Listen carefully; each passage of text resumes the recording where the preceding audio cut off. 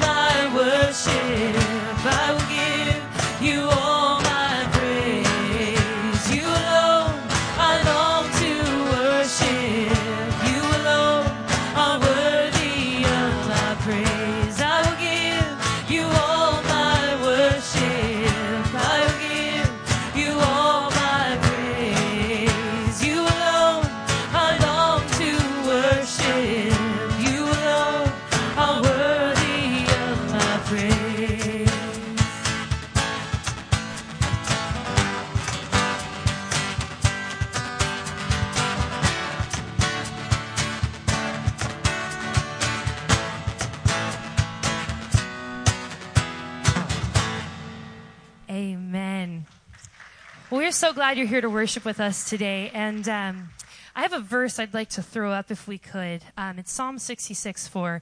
Everything on earth will worship you. They will sing your praises, shouting your name in glorious songs. And we've been talking a lot about worshiping lately. And it's not a buffer time of our service. It's not if you're a little late, you still don't worry about it. This is really a perfect time to come in, lift your voices, get your mind and your soul ready for the message that's coming, and praise the Lord. Multiple times in the Bible it says they lifted their voices, and they worshiped. And there's another verse, it's the end part of 2 Chronicles 29:30, and they sang praises with gladness, and they bowed their heads and worshiped. And today I really want you to sing out, and let's really worship our awesome God. We're going to pray, and then we're going to start the next song, and let's really lift our voices during this next song and honor our awesome God. Father God, we come before you today, thankful for the chance to come out and worship you freely, Lord. We ask that you will open every heart to the song and the service coming, and we ask that you will be with each and every person in this room. You see our burdens, you see our troubles. Please be with each and every one of us, and thank you for all that you've done for us.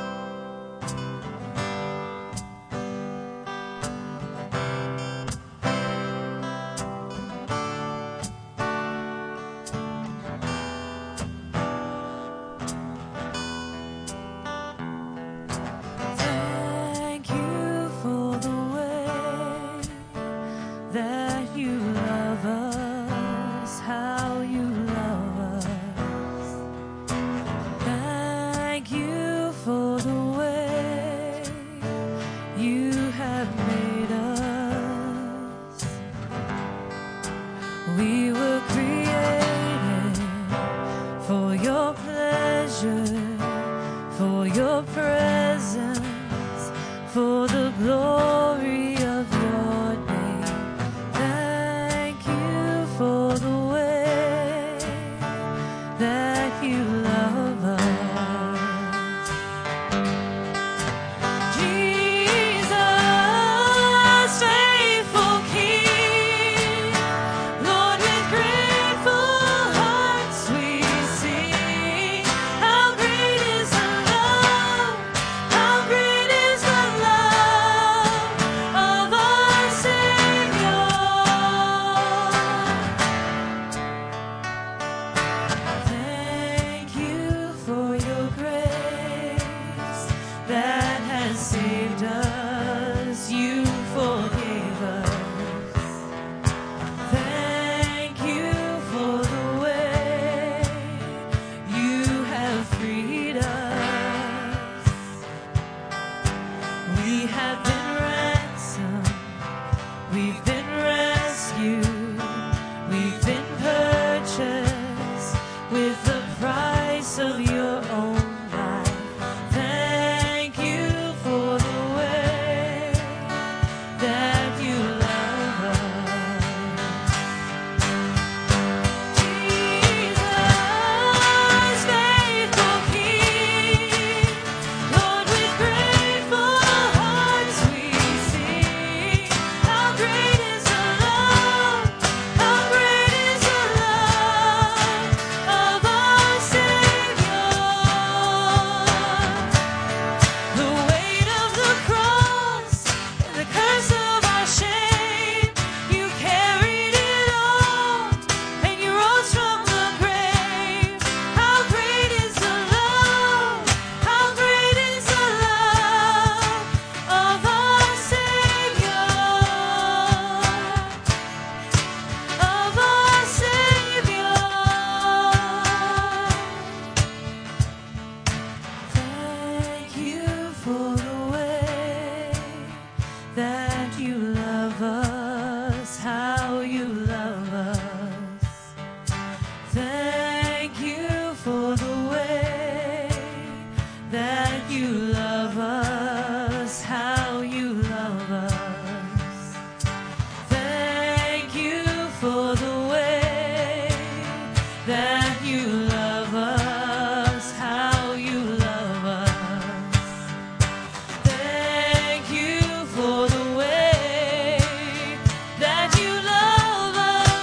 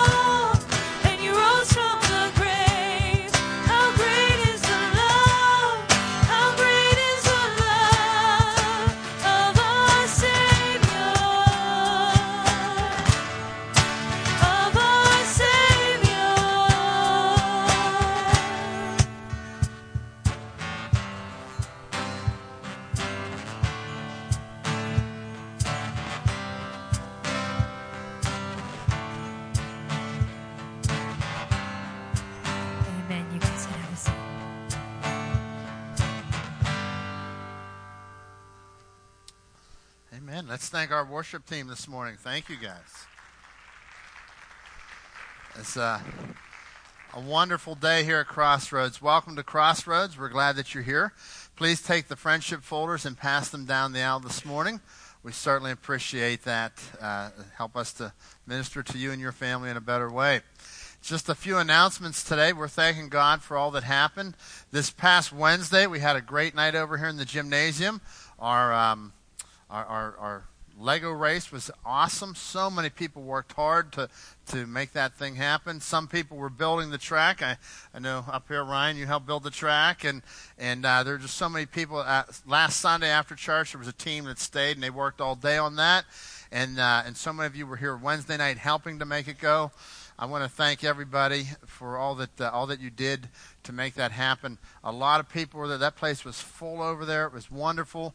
I even saw they had an adult track at the end there. And so I was surprised. There was an adult that I had never met before, and he was showing me his car. I was like, oh, nice to meet you. He goes, yeah, I'm so excited about this. I was like, that's pretty cool. All right?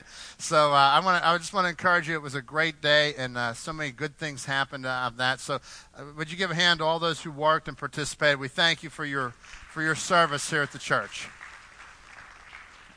And then just a few other announcements. I want to encourage you, jump in and get involved. God is doing great things here. On Wednesday night, we have our Canopy Kids, our Connect students meets in the gymnasium. There's something going on. There's a men's group and a women's group.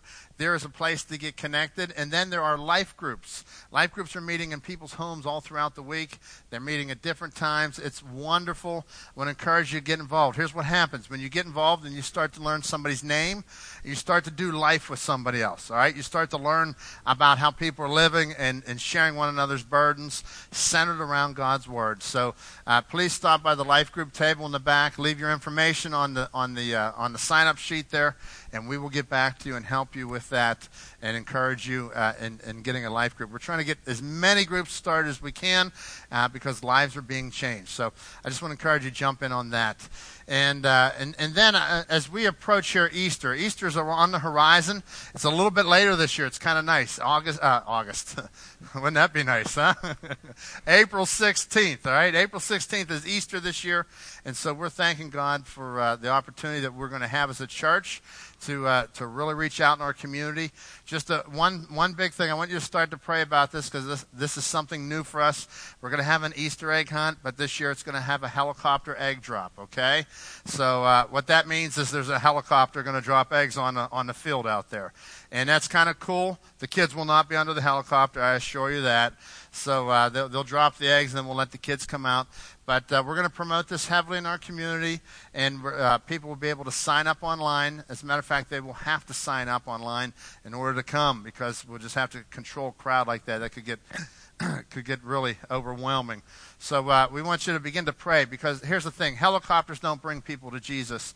People bring people to Jesus. Will you always remember that with me? All right? People bring people to Jesus. So we're providing opportunities for you to put your arm around somebody and say, hey, come to our church. They got somehow a helicopter's going to drop eggs off, all right? And have fun. And then, of course, we have Easter Sunday.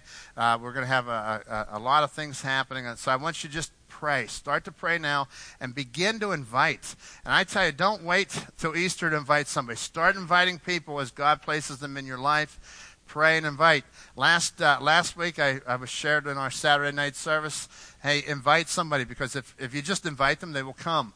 And so this guy went home and he invited somebody and he came back Sunday. So he was here Saturday. He came back Sunday morning with his friend that wanted to come because he invited him. So I want to encourage you. Go out and do the work of God. Watch what God is going to do in your life. Take a small step of faith and invite somebody and just watch him. God is doing great things. The church is growing. We're growing deeper in God. We're growing wider as more and more people are coming to Christ. So I want to encourage you on that note. All right? This time I'd like our ushers to come forward. We'll receive our morning offering. As they come, I'd like to just remind you of a few families in our church that could really use your prayers this morning. First of all is the Geisman family. Bob Geisman, as you know, attends here, and His mother, Lois Geisman, was a longtime member of our church, probably for 40 years was part of our church. And so she went on to be with the Lord last Monday, and we had her funeral here yesterday morning. It was very honoring to God and to Lois, and we're thankful for what God did there. So if you'll remember the Geisman family in prayer. And then also Heather Wilhelm, her mother passed away, and her mother will be laid out in Shadyside. And we want to encourage you, if you're connected to Heather, please stop by there and offer your condolences there. All right? Let's go to the Lord this morning, shall we? Our Father and our God, I come before you, and I thank you for all that you're doing in this place. God, you've been moving in ways that we don't even know. You're tugging on people's hearts. You're drawing people closer to Christ, and you're bringing them in, and you're making disciples who will make disciples who will make disciples. God, we thank you, and we bless your name. Thank you for how your people have been so faithful to give to you, Lord. I ask now that as we give to your name this morning, that you will bless each giver and each gift unto your almighty name. In your name we pray. Amen.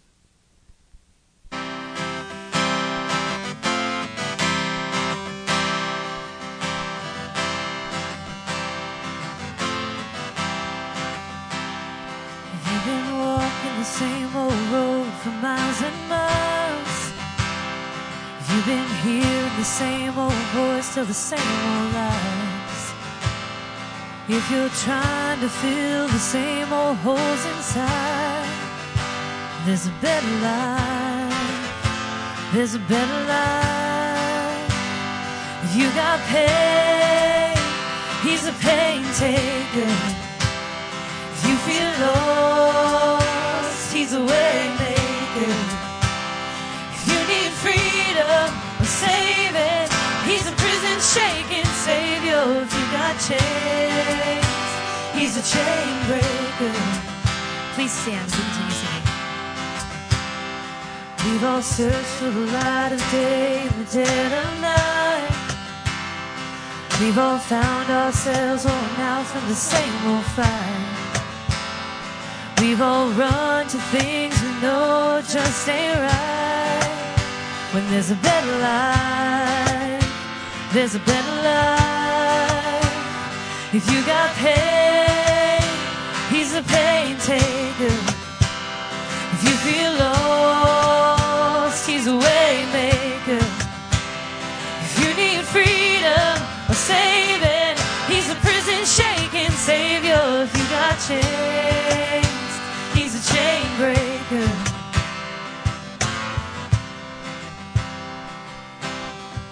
If you believe it, if you receive it, if you can feel it, somebody testify.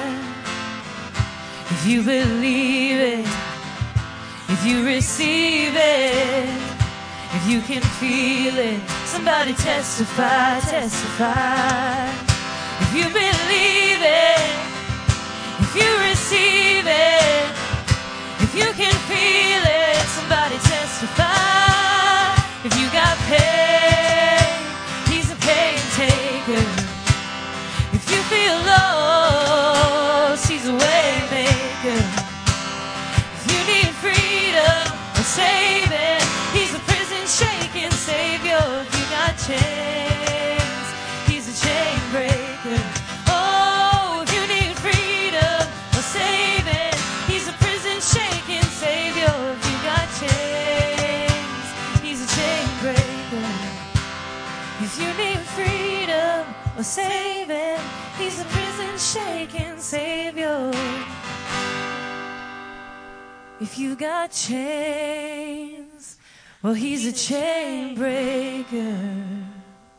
Amen. You can be seated.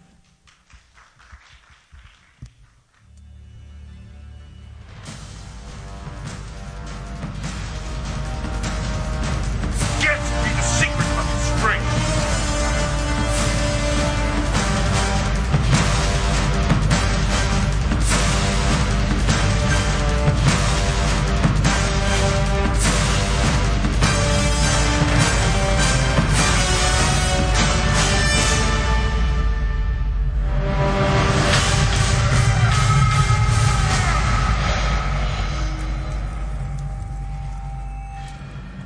in a character study looking at the life of Samson.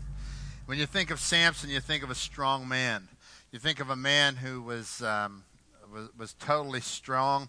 You think of the man who got his hair cut and lost his strength. But there's so much more to the story. 4 chapters are dedicated to the life of Samson. So today we're going to go over to the book of Judges again, chapter 14. And I just want to recap on a few things. You know, we started off the first week, we looked at Samson, his issue with lust. He saw a woman, he was of the Philistines, and he said, I want her. And I want her now. Mommy and Daddy, go get her for me. So he goes and he gets her. And he takes a step out of God's will. God had told them not to marry outside of the Israelites, not to marry outside of the Jewish people. And so what's he do? He goes and marries somebody who's not. And God's purpose for that was that he wanted them to be people that were married to people that were worshiping God. So these were all worshipers together. And so he takes a step out and finds somebody who doesn't love God.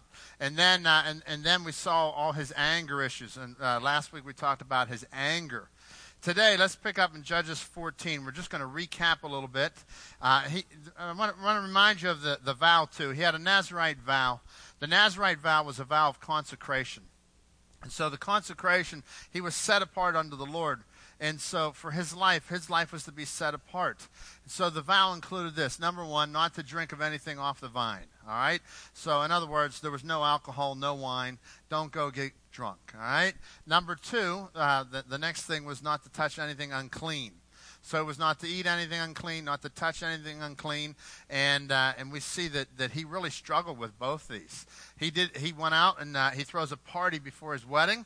He makes a major bad decision to marry somebody not of the Israelite faith, not of the Jewish faith, and then he throws a big party, and the word there for party was a drinking party. So he throws a drinking party. He's got 30 men at this party. It's a big old party. And he just takes God's word lightly. He took the vow that he had before God, and he just took it lightly. He just said, okay, I didn't get caught. Nothing happened. The touching the unclean things, there was the animal that he killed. He goes out and he kills a lion. Now, the provision, if you had to kill an animal in self-defense when you're under the vow, was that you would have had to go back to the priest and get ceremonial cleansing. So he didn't go back for ceremonial cleansing. As a matter of fact, he says, don't tell anybody. I don't want anybody to know that this even happened. And so he's hiding a secret, as if he could keep a secret from God.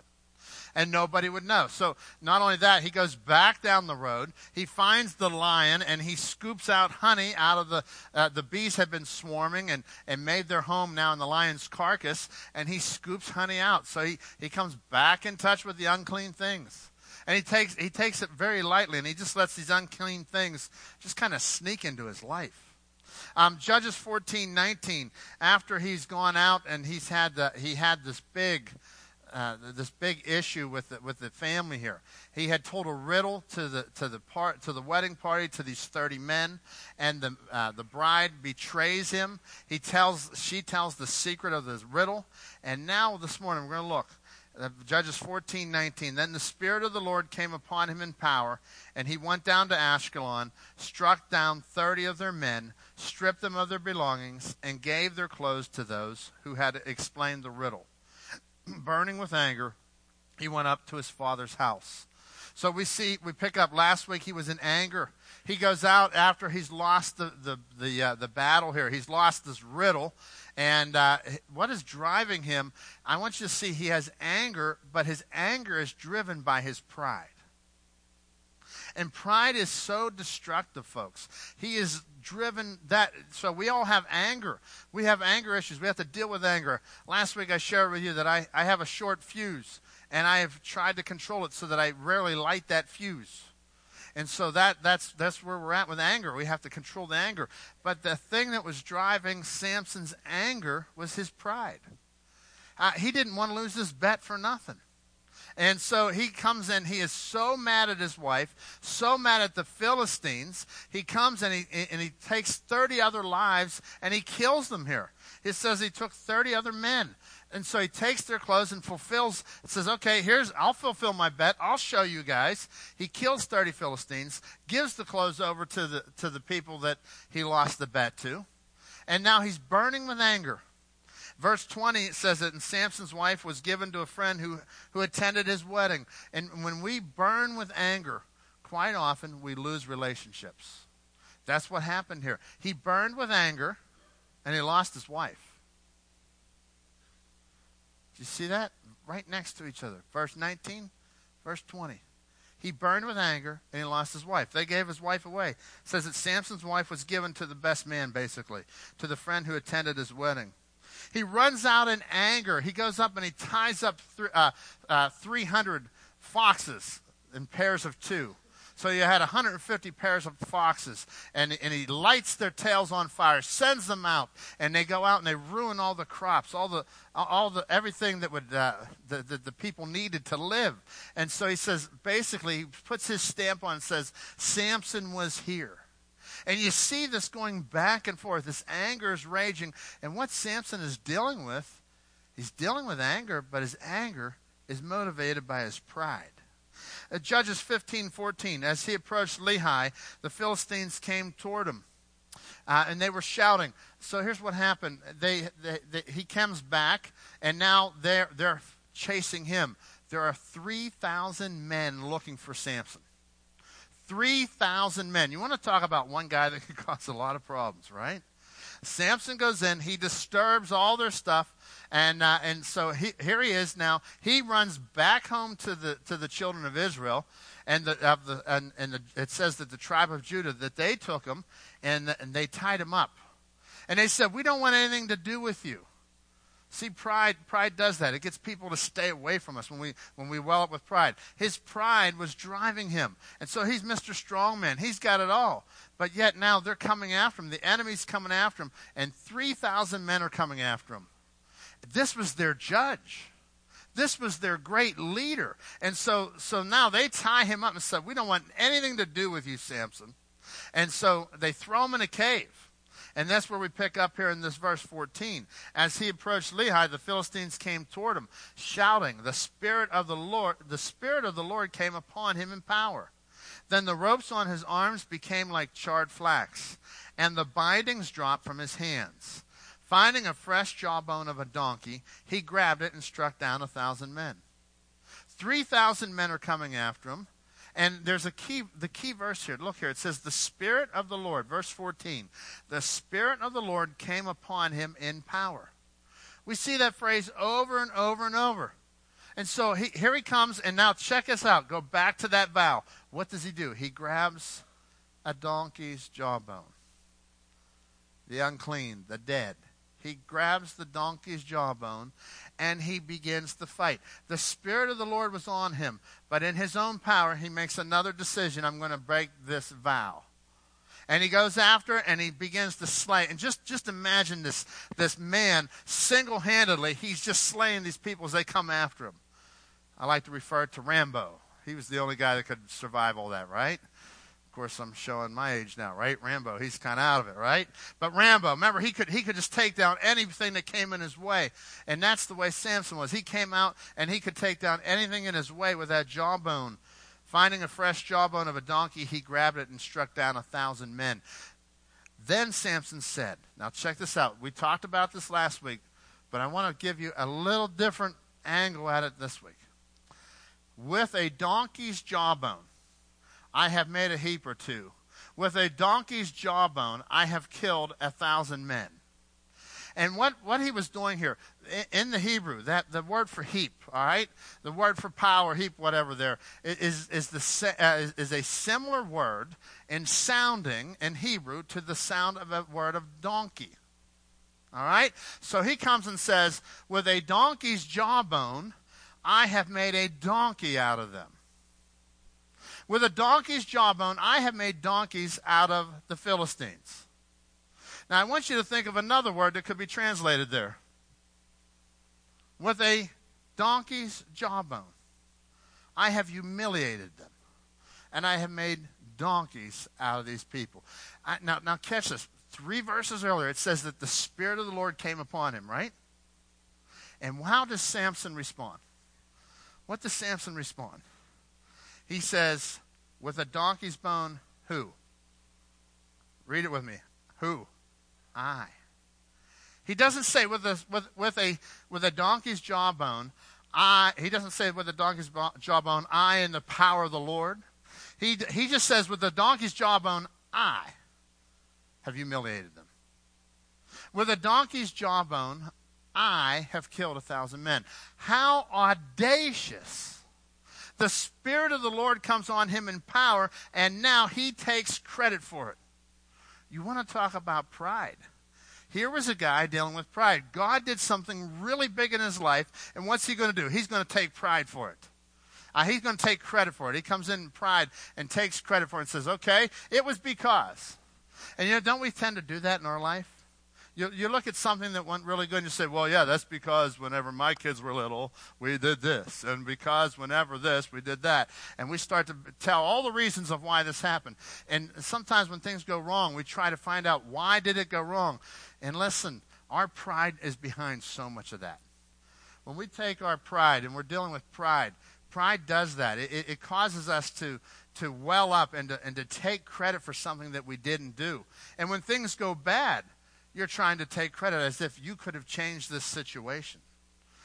Remember that whenever we're dealing with pride, folks, for men, I want to encourage you, men, many times when we're dealing with pride, it's often driven by our insecurities. There are things that we are insecure about that we become prideful about. The very thing that can become an area that we're worried about, we can become prideful, and we're driven by those areas of our life. When we don't know who we are in Christ, pride can creep in. I want you to understand that. We live in a world that says, I am proud because I have done something. Do you see that? Look at your great accomplishments. Look at how you raised your family. Look at the wealth that you've accumulated. Look at anything that you have done. And you can come back and you can say, my success at my company is because I get in there an hour early every day. Or my success is because I never take vacation. And you start to well up with pride. And what we do is we begin to get our value from how we perform. One young man left here this morning. He's in his later 20s, and he shared with me. He said, man, I really struggle with that because that is so true in my life. I feel like if I've made my wife happy, yeah, I'm doing good. If I've done well at my job, yeah, I'm doing good. And so we get our value from how we perform. You see, God wants us to get our value from Him, not how we perform. And so this issue of pride is really a big deal. Somebody once shared this with me. Somebody said, well, I'm so glad that the only sin that I really struggle with is pride. And I was really taken back by that. And what this person was saying was, pride, I'm glad that all I have to deal with is pride because all these other things are way worse than what I am doing. And I was like, dude, you just said another prideful statement. That somehow, because you're not doing something over here on this list, that your list is not bad. And so here we are. See, that's what pride does. We always well up, and we do this. Let me share with you what the Old Testament says about pride. What does Proverbs say about pride? God said there are 7 things that I hate. And on the list is pride.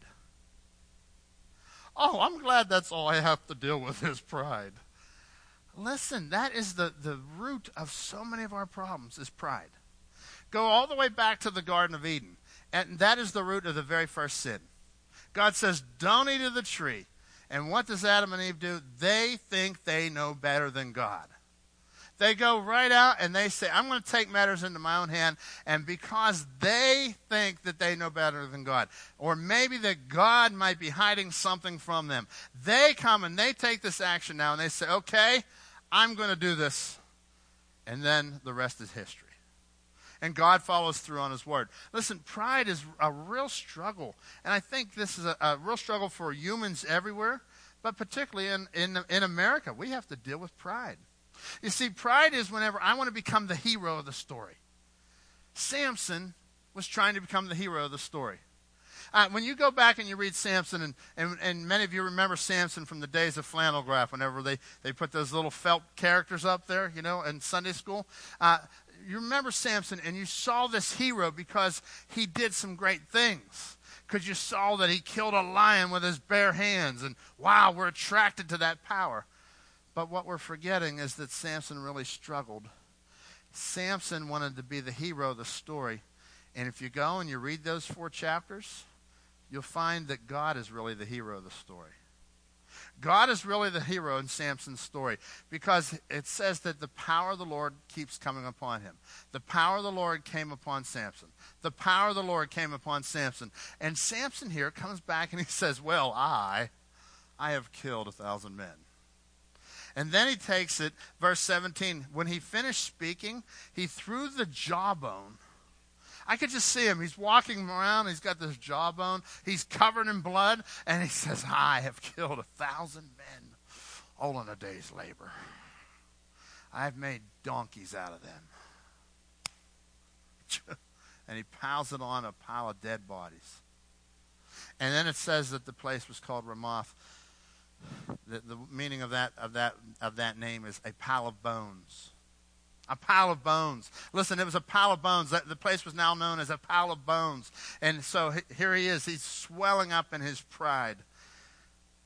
May I share with you that God has got to always be the hero in your story? God becomes the main character. See, when we're dealing with pride, we try to take God out of the main character. We try to take him and make him a side part of our story. God has got to become the hero. He's got to be the main event in your life. Have you fallen prey to pride? And I want you to think about this. Have you fallen prey to pride? Pride is a terrible thing to struggle with, and we all struggle with it. And it's not less than some other sins. It's actually the worst thing to struggle with, because it drives everything else. Pride is why I make the decisions that I do on so many things. I've made so many wrong decisions based on pride.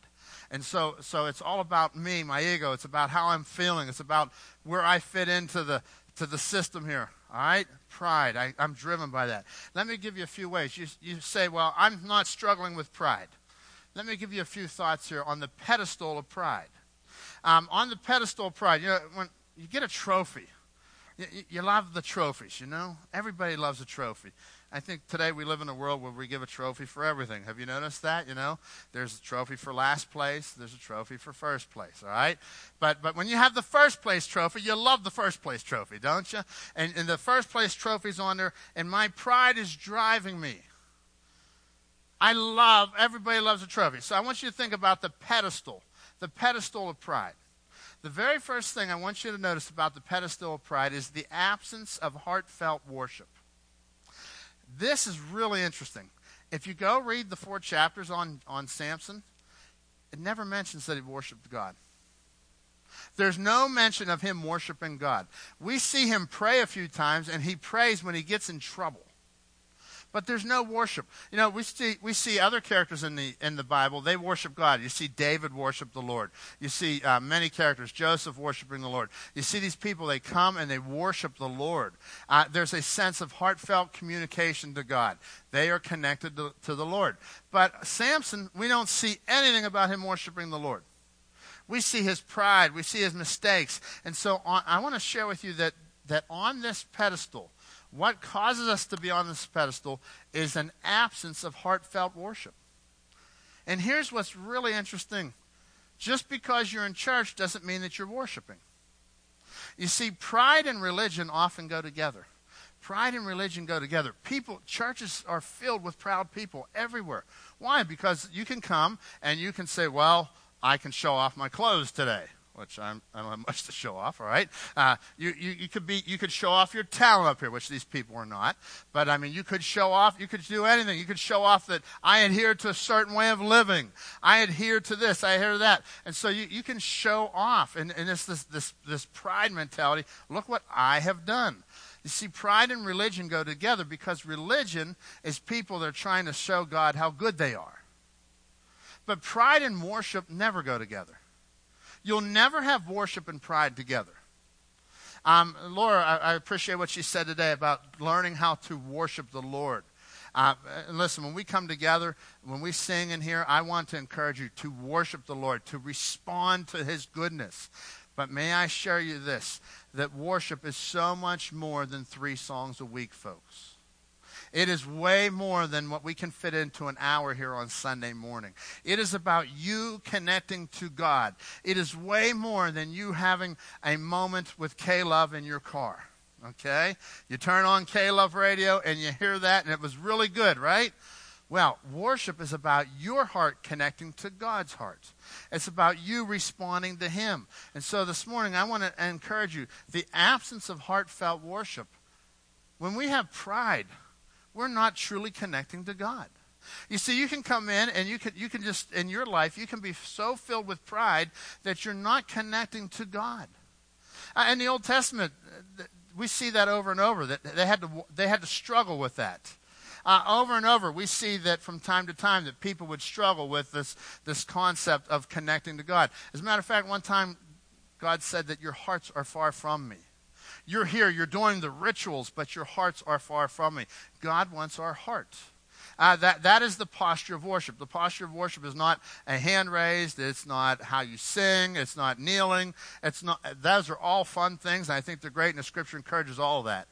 But worship in and of itself is the bowing of the heart. It's a humility before God. God, I am the created. You are the creator. God, I am weak. You are strong. And now I place God on the place that He belongs. It's not a style. It is your heart who's coming before the Lord. So I want to encourage you this morning. Understand that Samson struggled with that. We don't see him worshiping in the Scripture. We see him pray when he's in trouble, but we don't see him worshiping. Foolishness is also on the pedestal of pride. Foolishness. I want you to think about this. Samson, his ego got bigger and bigger as time went on. He goes from killing the lion with his bare hand to killing 30 people to capturing 300 foxes to killing 1,000 people. And so his pride, no doubt his pride was swelling as he looked at all those accomplishments. But consider this about pride. Proverbs 16:18 says this: pride goes before destruction and a haughty spirit before a fall. You want to set yourself up? Just start looking at your accomplishments and getting proud about them. Just start saying, man, it was a great day. Next week's going to be a terrible day. When we have foolishness, that's what happens, foolishness. We kind of taunt ourselves, taunting the enemy, if you will. Pride goes before destruction and a haughty spirit before a fall. Proverbs 17:19, we'll throw that up here. Proverbs 17:19. Anyone who loves to quarrel loves sin. There it is, guys. If you love to argue and fight, there it is. You love sin. That's what the Scriptures tell us. Anyone who trusts in high walls invites disaster. And let me give you this. When you're talking about inviting high walls, you want to boast. That's what we do when we boast. We build up high walls. So anyone, you could say it like this: anyone who talks boastfully invites disaster. Anyone who talks boastfully invites disaster. So as you're coming along, look at your life. Are you dealing with you're missing heartfelt worship? Are you? Is there foolishness that you seem to be dealing with? A fellow by the name of Warren Sapp, he was bragging. He played for the NFL. He was bragging about the fact that he could break the sack record, that he would have the most sacks the next year. He came off of a really good year with 16.5 sacks. And so, I mean, he's just bragging. He's talking trash, and the media's got it all up. And the next year, that record was broken, but not by Warren. It was broken by Michael Strahan. He had 22.5 the next year.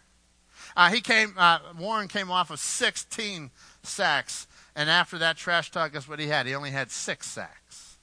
6, that was it. I mean, you want to talk about becoming humiliated, embarrassed. You want to talk boastfully, you invite disaster. Isolation. The next thing on the pedestal is isolation. Not only do we talk foolish, but we become isolated. Samson had no friends. Look through these 4 chapters. You see no talk about a guy friend that comes along him. We see his interaction with women, and he has a lot of woman troubles, but he has no real friends. You see what pride does? It isolates me. I'm the only one who's right. When you're the only one who's right, who's going to be hanging out with you? Who could even get close to you? Who do you even want to get close to when you have that? You see, what I've done is you begin to separate yourself so far. Isolation. This is what pride does to us. And certainly Samson went through that. And chapter 15 says that he was hiding out in the cave.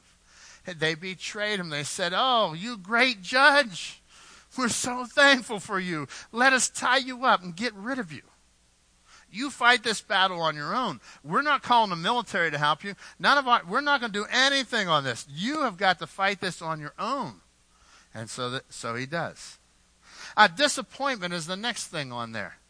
Disappointment. You know, when we build up pride, you start building up your accomplishments, all right? Well, look what I have done. It's bound to be temporary, folks. Let me give you a few thoughts here. Take, for example, pride in your appearance. Just wait. Wrinkles are coming, all right? You take pride in your athletic ability. Just wait. Arthritis is coming, all right?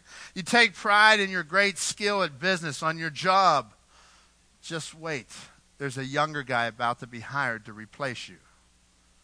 All right? And then you take pride in your cleverness. Just wait. There's a Delilah about to trip you. Just like Samson. See, these are things on the pedestal of pride. Proverbs 29:23. Pride ends in humiliation, while humiliation brings honor. Pride ends in humiliation while humility brings honor. So in other words, when we come before God with a humble spirit, we bring honor to the Lord. But when we come with a prideful spirit, it ends in humiliation. So look at your life. What are you proud of? Are you dealing with pride? One person left first service and said, "Wow, I didn't know that I had pride in my life. And I was checking out, and there was something I'm dealing with in my office. And here I found out it was me, based upon that description of pride." What is God talking to you about this morning? How are you responding to his word about pride? Let me give you a hope for a heart of humility. The opposite of pride is humility. So what we've got to do, we've got to come off the pedestal that we know everything, that we're better than everybody, that my accomplishments are so wonderful. I've got to come off of this pedestal of pride. Just imagine if Samson could have said, "Wow, by the power of God Almighty, he allowed me to use a jawbone to kill 1,000 men." Wow, what a different spirit. But he says, and he throws in the riddle term, "I've made donkeys out of them. I've humiliated them." First of all, in Acts chapter 14, the Apostle Paul, he was out, and Paul and Barnabas, and this was the church was spreading, it's growing like wildfire, and they're doing their signs and wonders, as the Bible tells us, and people are coming to Christ at a high rate. But there was so many people in the town. They came and they were trying to crown them like they were magicians and try to build a bigger movement than what it was. They were trying to build them like they had some supernatural power that it was them and not God, right? So look at what he does here, how he responds in Acts 14:15. He says, "Friends, why are you doing this? We are merely human beings just like you. We have come to bring you the good news that you should turn from those worthless things and turn to the living God who made heaven and earth and the sea and everything in them." Now, there's a few thoughts we're going to take from this verse here that are going to help us to have a humble heart. Here's hope for the humble heart this morning. Number one, remember who you are. He says, we are just mere human beings like you. Remember who you are.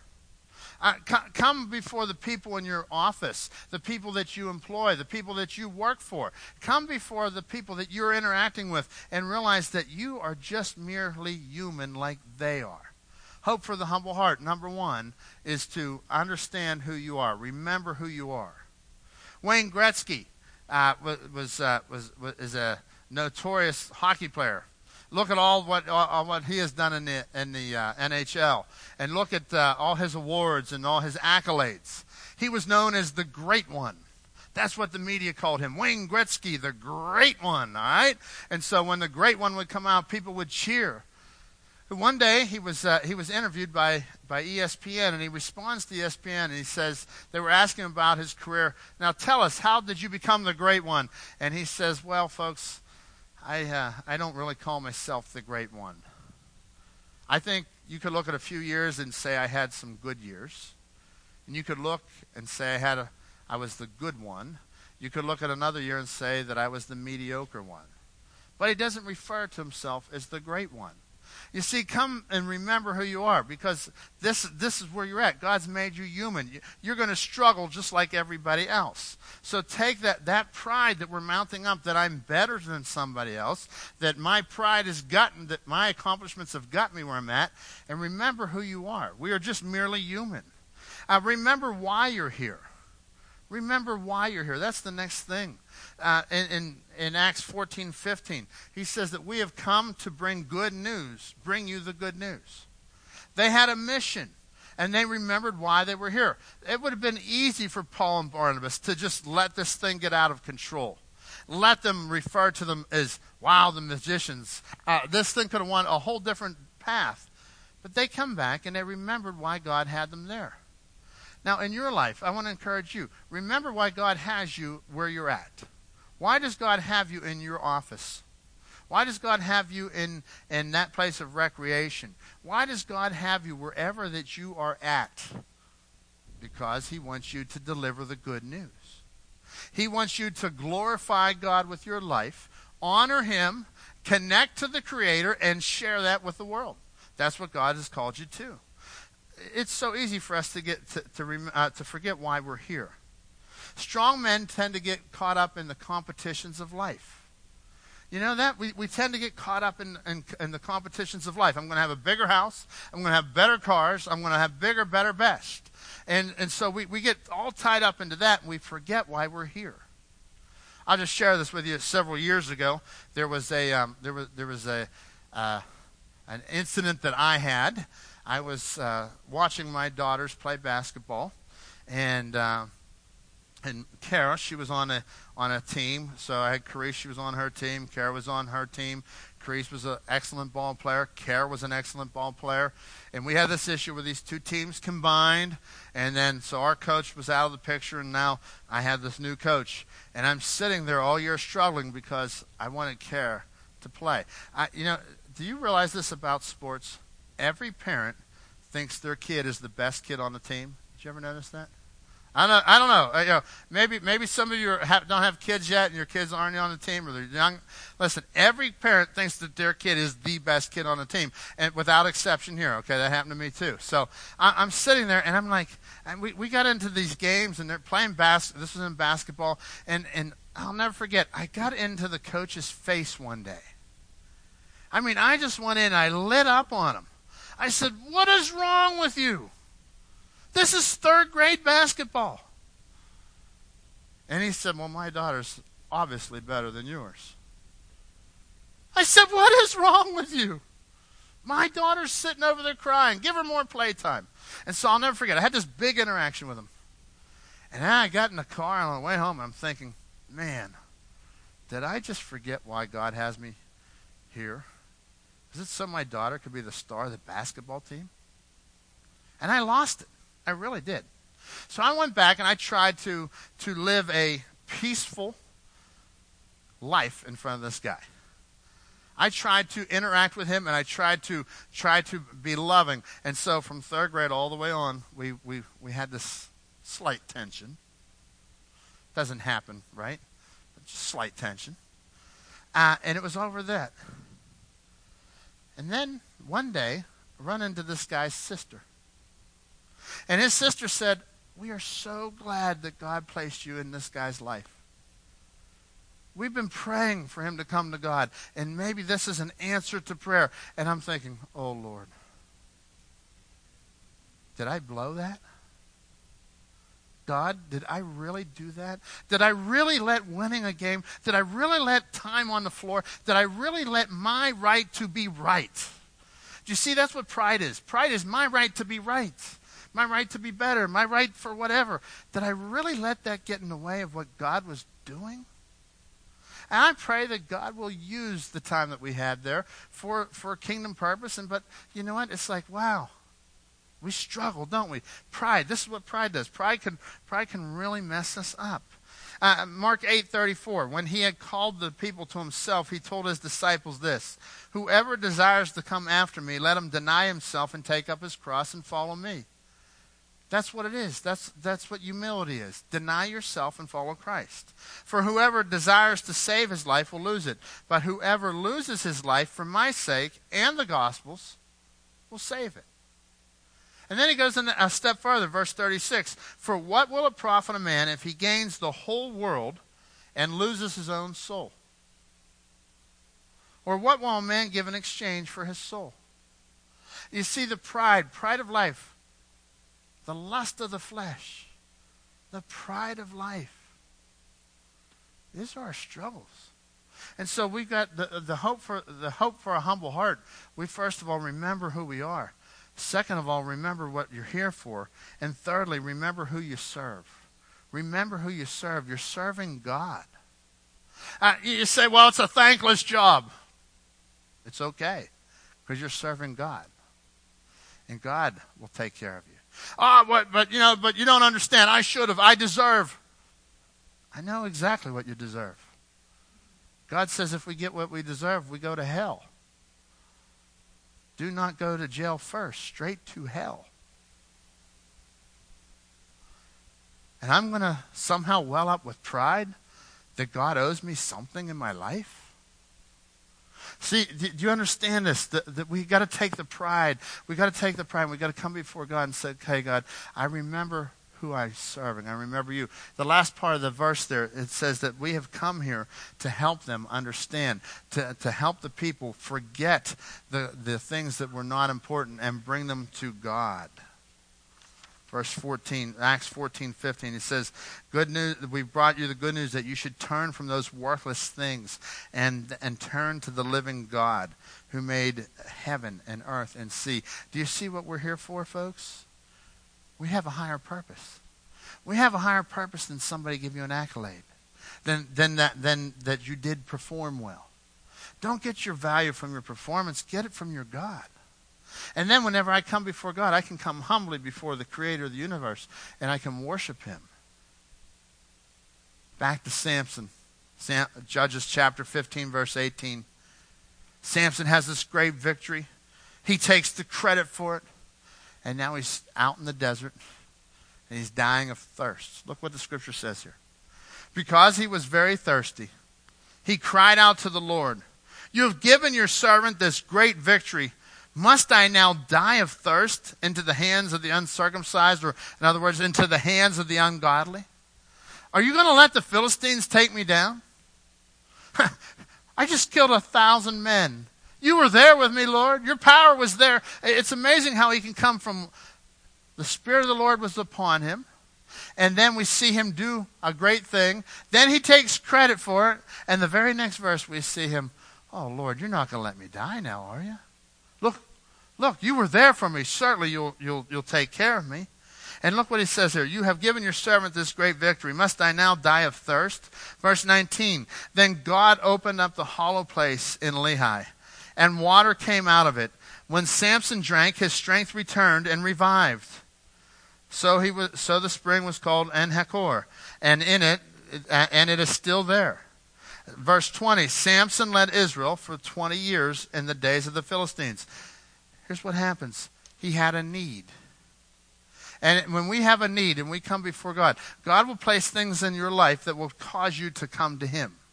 He did that over in the book of Kings. You see that they had a need, and they came out and prayed for the need, and the very need was what God gave them that drove the enemy away. I want to encourage you today to the need that God has in your life. Don't well up with pride, your insecurities, to drive at that. Come before the Lord and humbly ask him. Now, the scripture says here that he was refreshed, he was revived, and for the next 20 years, he's the judge. For the next 20 years, he's the leader. So we've been talking about the first half of Samson's life. 20 years old. We're going to pick up next week when he's 40 years old. And in between the 20 years, there's a relatively calm time there. It's quiet on Samson's life for 20 years. But we see here, what's he do? He's taken the need and he's come before God and he says, God, I need you. Even though he only called when he was in trouble. He comes and says, God, I need you. I need you. I'm going to die out here. And God was faithful because God is faithful to the work that he has called him to do. Let's bow and pray. This morning, I'd like to ask you to respond to the King of Kings and the Lord of Lords. Pride is a serious issue. It's not something to be taken lightly. It can actually destroy your spiritual life. It can destroy your relationships. It can fuel your anger. I want to encourage you this morning, remember who you are. Remember what you're here for. And remember who you serve. Father God, be with your people as they respond to you this morning. I pray, Lord, that you'll speak to each one of us, Lord. We all struggle with pride. Our human nature wants to swell up and take credit and make decisions without you, Lord.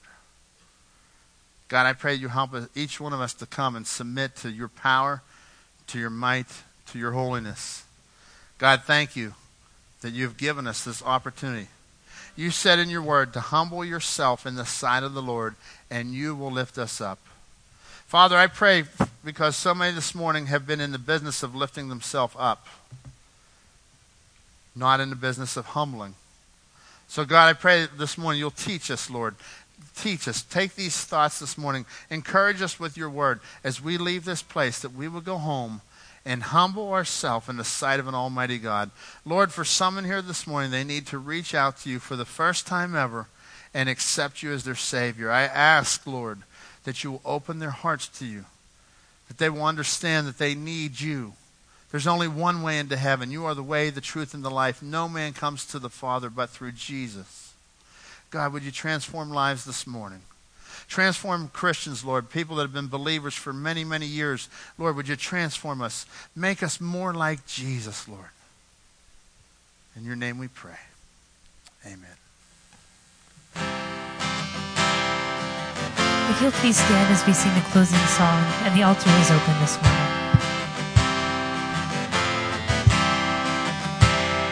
If you've been walking the same old road for miles and miles, if you've been hearing the same old voice of the same old lies, if you're trying to fill the same old holes inside, there's a better life, there's a better life. You got pain, he's a pain taker. If you feel lost, he's a way maker. If you need freedom or saving, he's a prison-shaking savior. If you got chains, he's a chain breaker. We've all searched for the light of day in the dead of night. We've all found ourselves worn out from the same old fight. We've all run to things we know just ain't right. When there's a better life, there's a better life. If you got pain, he's a pain taker. If you feel lost, he's a way maker. If you need freedom or saving, he's a prison-shaking savior. If you got chains, he's a chain breaker.